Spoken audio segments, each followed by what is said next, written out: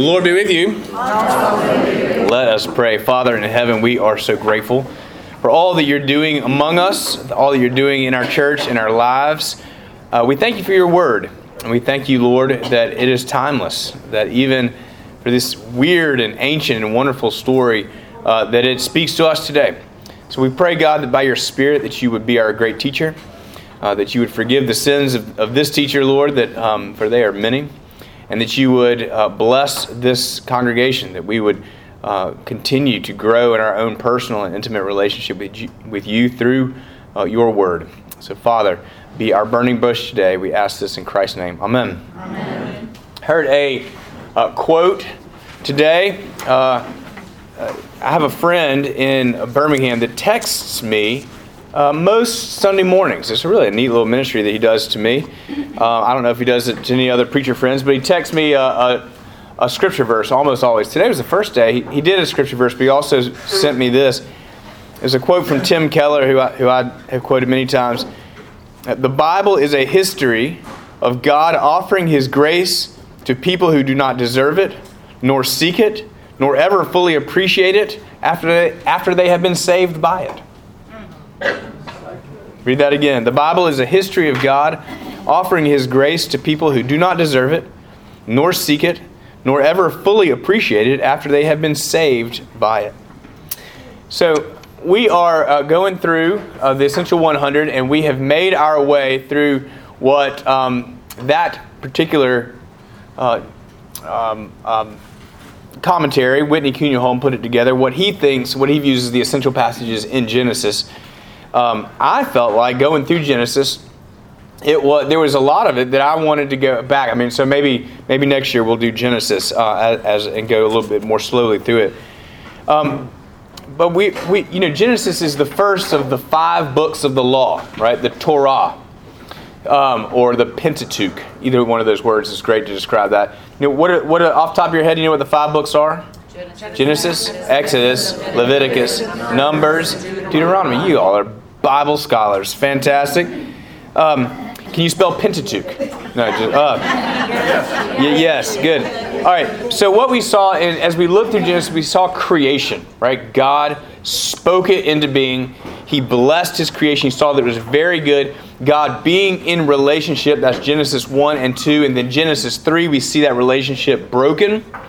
God continues to bless, but the relationship is broken. And as the crown of creation, humanity, breaks the relationship, creation begins to unravel a little bit. And so we saw in Genesis 4 through 11 the consequences of the fall. The sinfulness of humanity. Humanity is stained and cannot reach out to God. And so the rest of the Bible is this narrative of God reaching out to humanity. And so that begins in Genesis chapter 12. We saw Abraham, God reaching out, calling him. Abraham gets up from where he is and goes to the land of Canaan, takes his family, all his livestock and servants and everything.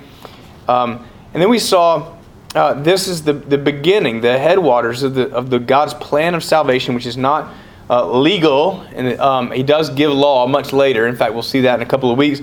But it is first of all relational.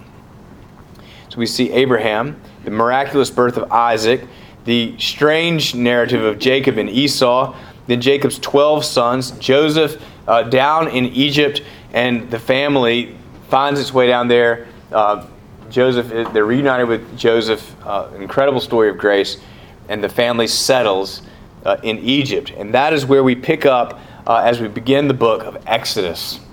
Now, we're not going to spend too much time. I think we spend 3 weeks in Exodus. I have to go back and look at my schedule. Next week we'll talk about the Exodus, and the week after that we talk about the 10 Commandments. But which is all very important because we're asking, how does the Old Testament fit to us as Christian Scripture?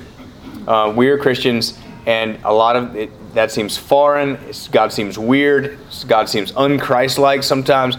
And what does it mean? Isn't that contradictory? So we're hopefully answering some of those questions.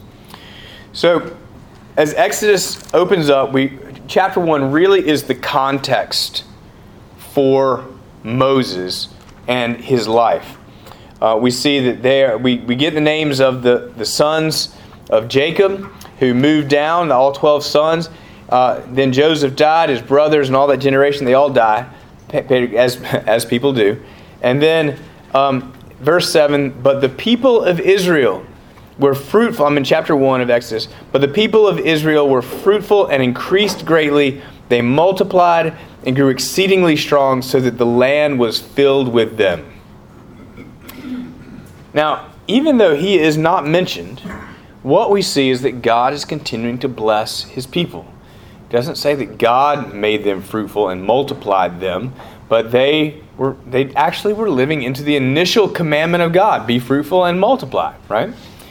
It is not that God just happened to pick Abraham, whose line would be hale and hearty.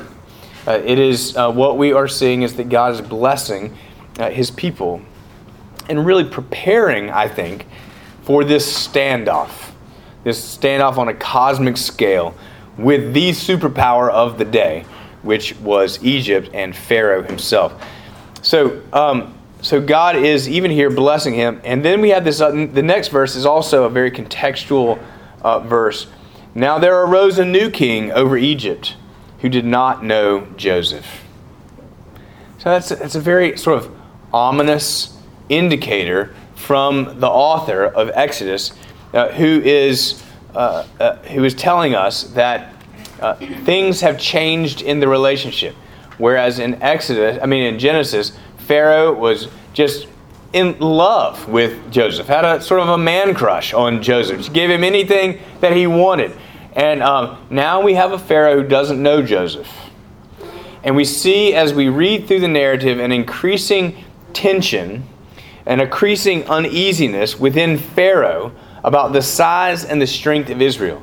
Now, probably it is a succession of pharaohs, because we know that actually once the time of Moses rolls around, we're about 400 years that they've been in Egypt. So it's not just one pharaoh. Joseph's pharaoh died, and another pharaoh rose up, and then that was Moses. It doesn't read like that, but there's a long several generations, and this growing nation that is clearly there, but they don't belong there. They're outsiders. They've maintained their ethnic identity or their familial identity, and they have and there is this concern, this fear-based concern. It doesn't say that the Israelites gave reason for that concern, but there's this fear-based concern. If they get too strong and somebody comes to attack us, they could join in and we would be overrun. It's strange to me. And I didn't live in that day. I don't know what the cultural norms were, but it's just strange to me that they didn't just go and make some treaty or make some pact or say, hey, look at the land that we've given you. What can we do to make this relationship stronger? But it was fear. There was also a very strong ethnic identity within the Egyptian people as well. So what Pharaoh does, and again, we don't know exactly where this is in the chronology of it, but they set taskmasters over the people, and they were heavy-handed. They oppressed them. And the Bible says the more they were oppressed, the more they multiplied. The more they were oppressed, the more they multiplied. Again, that is there's not an overt reference to God's hand, God's blessing. But nevertheless, the people seem to be doing okay. God's hand is with them. So they put them in slavery. They actually not just oppressed them, but they actually took them and made them to be slaves. Bitter and hard service, it says. And then what Pharaoh does, is he tries to get the midwives to kill the sons of the Hebrew. Now, that is a strange policy to me, because then eventually they wouldn't have slaves anymore. But he's trying to incite fear. He's trying to rule over them in a way that beats them into submission. And soon, with the midwives, they're actually faithful, and they say, these Hebrew women, they're vigorous. They're more vigorous than the Egyptian women. They have the babies before we can get there. And they're lying to Pharaoh, which is pretty amazing. And God blesses them, the scriptures say. So then Pharaoh just demands that all Hebrews kill all their sons when they have sons. And this would have, I mean, can you imagine? I mean, this has just been awful. Human nature, this is, again, is just saying that human nature is broken. What Pharaoh is doing, and capable of doing as a human, although he sees himself as a god, what he is doing is just, obviously it's awful. But we see it again, don't we, in Scripture? We see it in Herod. We see that that when there is a threat, rather than welcoming or aligning himself with this potential new king, Herod says, we're going to kill, just to make sure, all the little boys, 2 years and under. And so actually what we see in the Gospel of Matthew is there's a lot of Moses, or I should say new Moses imagery for Jesus. And maybe we'll spend some time on that next week. But it's just, Jesus really is seen in large respect as the prophet who takes Moses' place. Moses is the lawgiver, which we're going to see over the next couple of weeks. And Jesus is the grace giver. But he stands in that place. So there's this, chapter 1 ends with this tension, this awful scenario, this terrorist scenario that says, all of the, every son that is born to the Hebrews, you shall cast into the Nile, but you shall let every daughter live.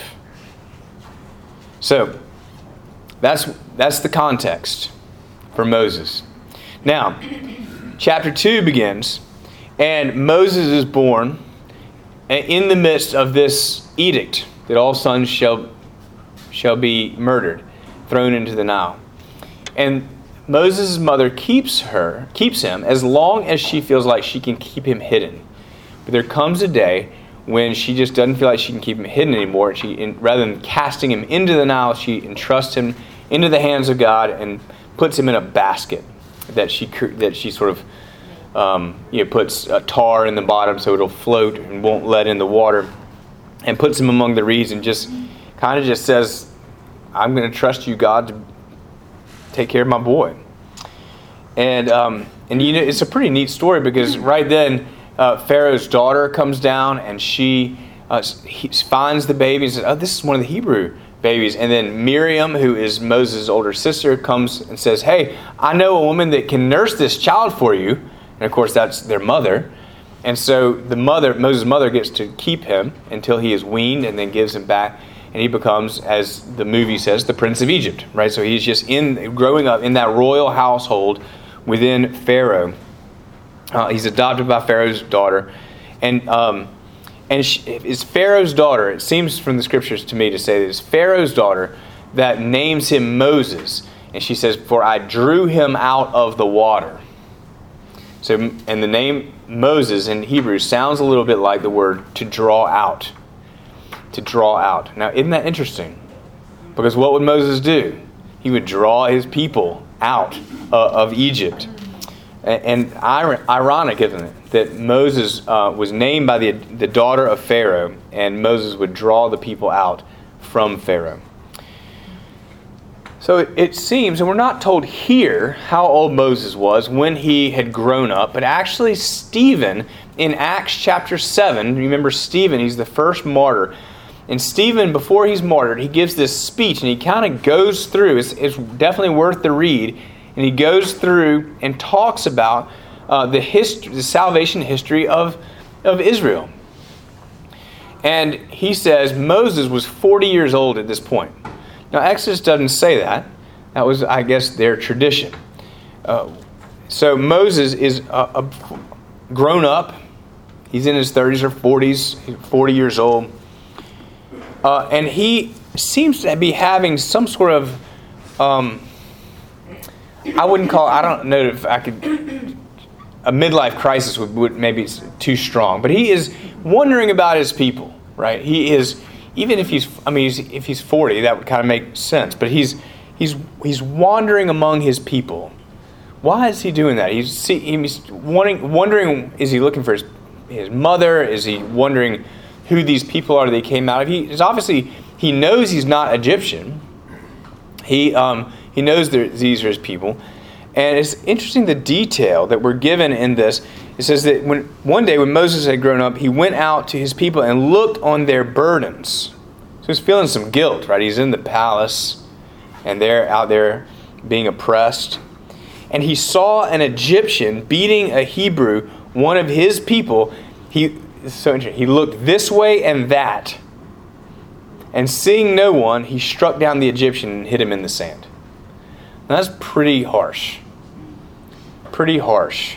You would think that he would have the authority, as one growing up in the royal palace, to tell this Egyptian to cut it out. And he would have had to obey him. But he takes the law, in fact, he takes the judgment of God into his own hands and murders the guy and buries him.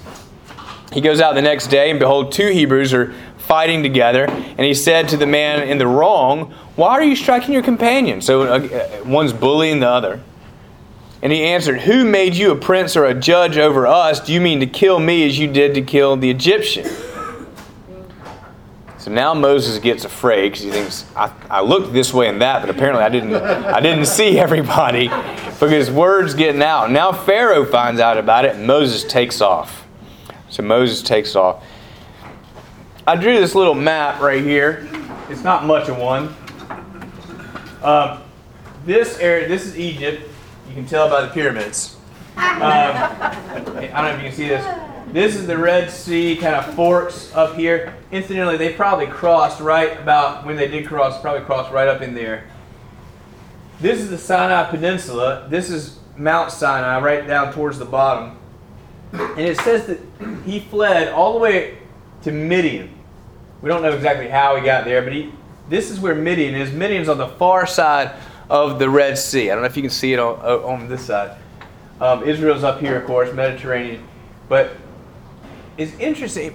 He must have been, to me, and I didn't do a lot of research on this, but he must have just been, to me, on the east side of the Sinai Peninsula, because he's actually watching the flocks that belong to Jethro, who is the priest of Midian and becomes his father-in-law, when he comes to Mount Sinai, Mount Horeb, the mountain of God. It's the same mountain that he's going to get the 10 Commandments upon. And that is where he's shepherding the flock.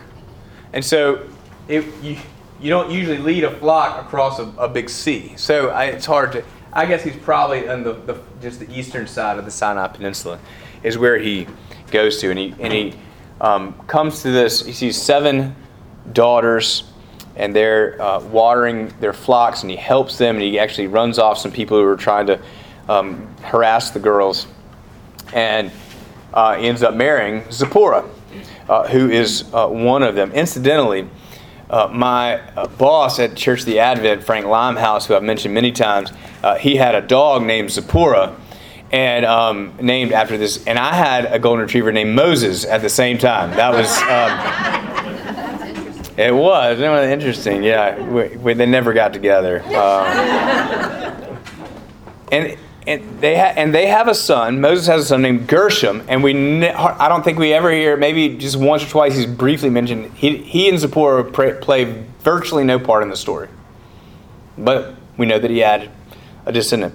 It is very important, though, however, that one thing I forgot to mention at the beginning of chapter 2, we see that a man of the tribe of Levi.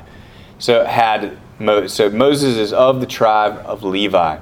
And the Levites become the priestly tribe. They're the ones who do not get land in Israel, way on down the road. They don't get land in Israel. All the other tribes have to give them a portion of their land because they're going and they're taking care of the temple. Why? Because they're Moses' line. And actually Aaron, his brother. So, that's the Levites. So what I really want to do now is I want to just work through chapter 3. Because, again, Stephen's speech tells us that Moses is about 80 years old now. So we've been 40 years. I looked up. I wanted to know where Midian was and what the land was. And I got to tell you, I sort of pictured Mount Sinai. I've never been there. Some of you may have been there. I've never been there. I've never even looked at it on a map until yesterday. And I mean, the map in the book, the back of the Bible is one thing, but I looked at it on Google Images, Google Maps, and that place is completely barren. And the mountain is in the middle of a bunch of other mountains. So I've always pictured the people of God kind of walking through this flat desert and coming up on this mountain. But they would have had to traverse all these crazy mountains. I'm getting ahead of myself. But anyway, we've been there. We'll guide you. You'll guide me. Thanks. I'll need that. So Moses was keeping the flock of his father-in-law Jethro, the priest of Midian, and he led his flock to the west side of the wilderness and came to Horeb, the mountain of God.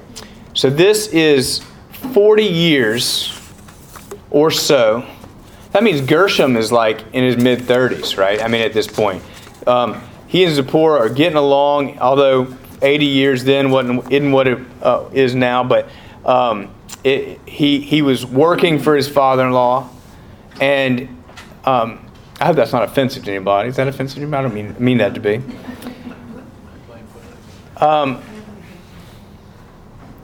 There's this long period of waiting for Moses. Long period of shepherding sheep and of raising a family, and a long period of being in a foreign land when he had grown up in the palace. This incredibly dry, arid, mountainous, nothing land when he had grown up in the fertile Nile Valley. And Moses probably just thought, this is. I mean, you get years, decades. What we see at the end of chapter 2 is that during, just a little more context, during those many days the king of Egypt died, and the people of Israel groaned because of their slavery and cried out for help, and their cry for rescue from slavery came up to God, and God heard their groaning. And God remembered his covenant with Abraham, with Isaac, and with Jacob. Now that when God remembers something, it's not like he had forgotten it, right? It just it's coming around. The time has come. God saw the people of Israel, and God knew. Isn't that an odd way to say that? God saw the people of Israel, and God knew. God knew what he was going to do. God knew their suffering. God knew where he was in his plan.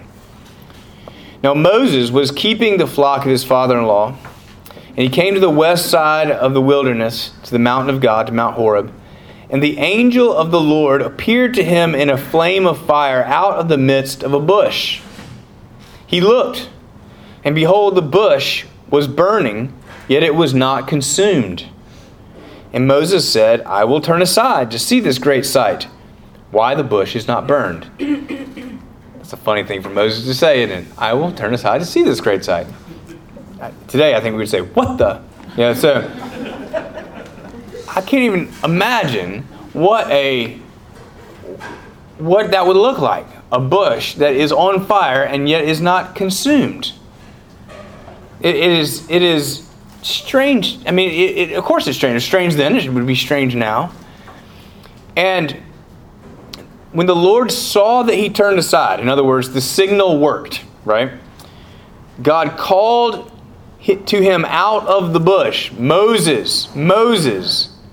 And he said, here I am. I mean, that would be so weird.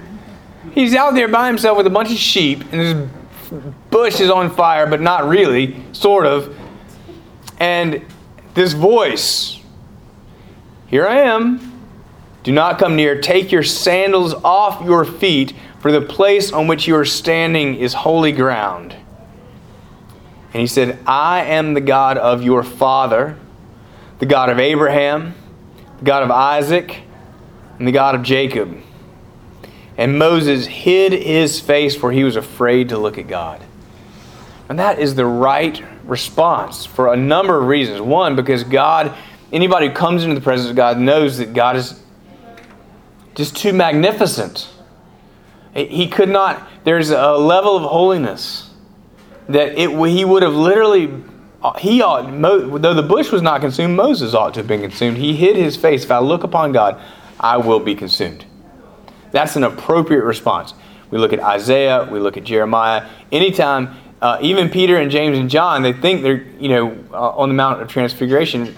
Part of the significance of that is that they're not consumed when Jesus reveals his glory. When you come into the presence of God, you're face to face with holiness in a way that you never realized, and he hid his face. But I wonder also if Moses hid his face from God because he hadn't hung out with God in a long, long time. He's been hanging out with the priest of Midian, his father-in-law, who is supportive of Moses' mission under God. But he was not a Hebrew. So he hid his face. He was afraid to look at God. And the Lord said, I have surely seen the affliction of my people who are in Egypt. In other words, God doesn't waste any time with, oh, Moses, don't feel bad. Oh, let's talk about the shame that you feel. Oh, let's talk about the fear that you're feeling. God just looks right past that and says, we got work to do. Let's go. I've surely seen the affliction of my people who are in Egypt and have heard their cry because of their taskmasters. I know their sufferings, and I have come down to deliver them out of the hand of the Egyptians and to bring them up out of that land to a good and broad land, a land flowing with milk and honey, to the place of the Canaanites, the Hittites, the Amorites, the Perizzites, the Hivites, the Jebusites, and all the other ites. This was the promise. Right? This was the promise to Abraham. This was the promise to Isaac and to Jacob. It's going to be 400 years, but they're going to come back. And God is saying, I'm good for my promise. Generations have died without seeing the promise of God come to fruition. And just because you don't see the promise of God come to fruition doesn't mean God is not working. And I take great comfort in that. There are many times where I wonder what in the world God is doing. I mean, whether I'm looking at the news or I'm looking in the mirror, or I'm looking at my church family, or I'm looking at, whatever it is. What are you doing? And the fact that I can't see the end of the story doesn't mean that God is not working. It's been a long time. And God says, here, I'm here. I'm good for my promise. I'm going to bring them back to the land that I promised. And now behold, the cry of the people of Israel has come to me, and I have also seen the oppression with which the Egyptians oppressed them. Come, I will send you to Pharaoh, that you may bring my people and the children of God out of Egypt. Now this is not the first time we've seen a calling. Right? Remember we heard the calling of Abram. And God said, leave the land of Ur and go to the land of Canaan. He said, okay. And he got up and he went.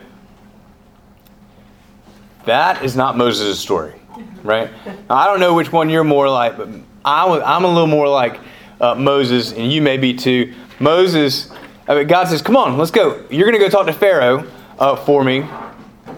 And Moses says to God, who am I that I should go to Pharaoh and bring the children of Israel out of Egypt? I'm a shepherd. I left that life behind a long, long time ago. And isn't it interesting? What God says is not, oh, Moses, you're actually so much better than you think. You actually have untapped potential. He doesn't say that. How does God answer Moses, who says, who am I? But God said, but I will be with you. This is the same thing. Jeremiah says, when he's called, he says, but I'm just a boy. And he said, don't say I'm a boy. I will be with you. He doesn't say, you're actually a great public speaker. He says, I will be with you. And this shall be, this is a terrible sign. This shall be the sign for you. And you think, great, there's going to be a shooting star, or something, that I'm going to work this. This is the sign that I have sent you. When you have brought the people out of Egypt, you will serve God on this mountain. Great. I've got to do all this, and I'm not going to get affirmation until I end up back here with 2 million people? Come on, man. That would have been really hard. And Moses says to God, if I come to the people of Israel and say to them, excuse me, the God of your fathers has sent me to you, and they ask me, what's his name? What shall I say? God said to Moses, I am who I am. That's the name of God. You remember in John's Gospel, there's seven actually sayings where Jesus says, I am the bread of life. I am the resurrection and the life. I am the light of the world. I am the good shepherd. John, as he's going through these I am statements, John is declaring the divinity of Jesus based on the name of God given right here at the burning bush. So God gives the whole plan to Moses.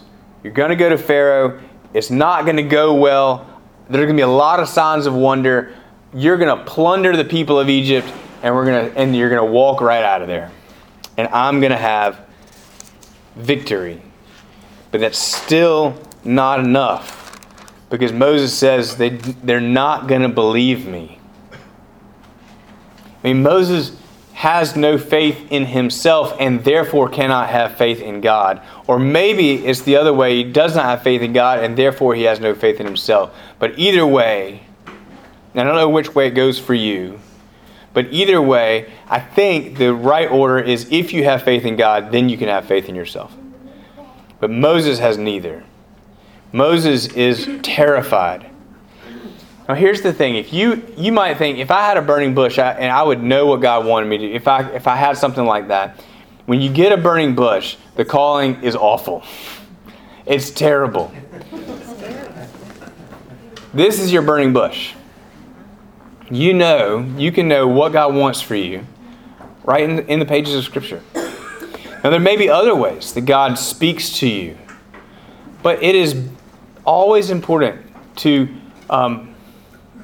not to sensationalize or over-spiritualize things, but to see if they stand up to the test of Scripture. It's really important. God's not going to call you to something that actually contradicts Scripture. Very important. Moses says, they're not going to believe me. And so this is, God asked Moses a very important question. I'm in chapter 4 now. What is that in your hand? I heard a well-known preacher once say that is actually the second most important question that God asks of us. Right after, what have you done with my son? The question is, what are you holding on to? What's in your hand? What are you leaning on, grasping at for security? It's a really important question. And he said, throw that staff on the ground. And he threw it on the ground. And it became a serpent. And Moses ran from it. But the Lord said to Moses, put out your hand and catch it by the tail. So he put out his hand and caught it. And it became a staff in his hand. I would rather go to Pharaoh than pick up that snake, personally. But he was a shepherd, so he probably knew how to do that. That they may believe in the Lord, that the Lord, the God of their fathers, the God of Abraham, Isaac, and the God of Jacob has appeared to you. So he's given them signs. And still Moses says, O my Lord, I am not eloquent, either in the past or since you have spoken to your servant, but I am slow of speech and of tongue. So maybe he had like a stutter, a speech impediment of some kind. And then the Lord said to him, who has made man's mouth?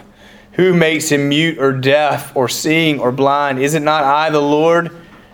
Now therefore go, and I will be with your mouth and teach you what you shall speak. But he said, oh my Lord, please send someone else. I mean, he is not going. I mean, just kicking and screaming. And who can blame him? I mean, there is a sense in which when God says to go, you should go. And there's a sense in which if you know God has said it, you're right to be afraid. Moses was going to learn, and he was going to do very, very well at trusting in God. But it did not come naturally.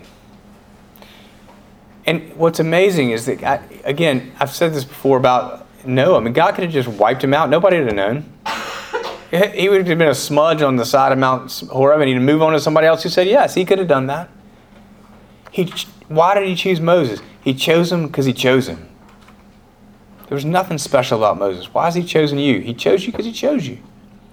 Nothing special. I mean, you're special just like everyone else. It is so wonderful, because if God chose you based on your merit, on your character trait, because you're really good looking, and you cease to be good looking, then does God cease to love you? No, He chose you because He chose you. He chose you because He's God. He didn't choose you because it's based on you. He didn't choose Moses based on Moses. And that is the great comfort, I think, of this passage. And Moses is not equipped. And yet God doesn't call the equipped, He equips the called. Right? And so whatever it is for you that God is calling you to, you can, first of all, thank God that He hadn't actually given you a burning bush. But second of all, you can go in confidence that the answer isn't, oh yeah, you're great, you're really good at this. The answer is, I will be with you. I will be with you. That's the answer. That's His promise. In fact, you have what Moses did not have. He has put His Holy Spirit in you. You've been sealed with the Holy Spirit in baptism and marked as Christ's own forever. Behold, I will be with you always, even to the end of the age. So, that's what we got for today. Next week we see Moses goes, 10 Commandments, Passover, Exodus in 40 minutes. And then the next week, 10 Commandments. So each one gets 4 minutes. Yes.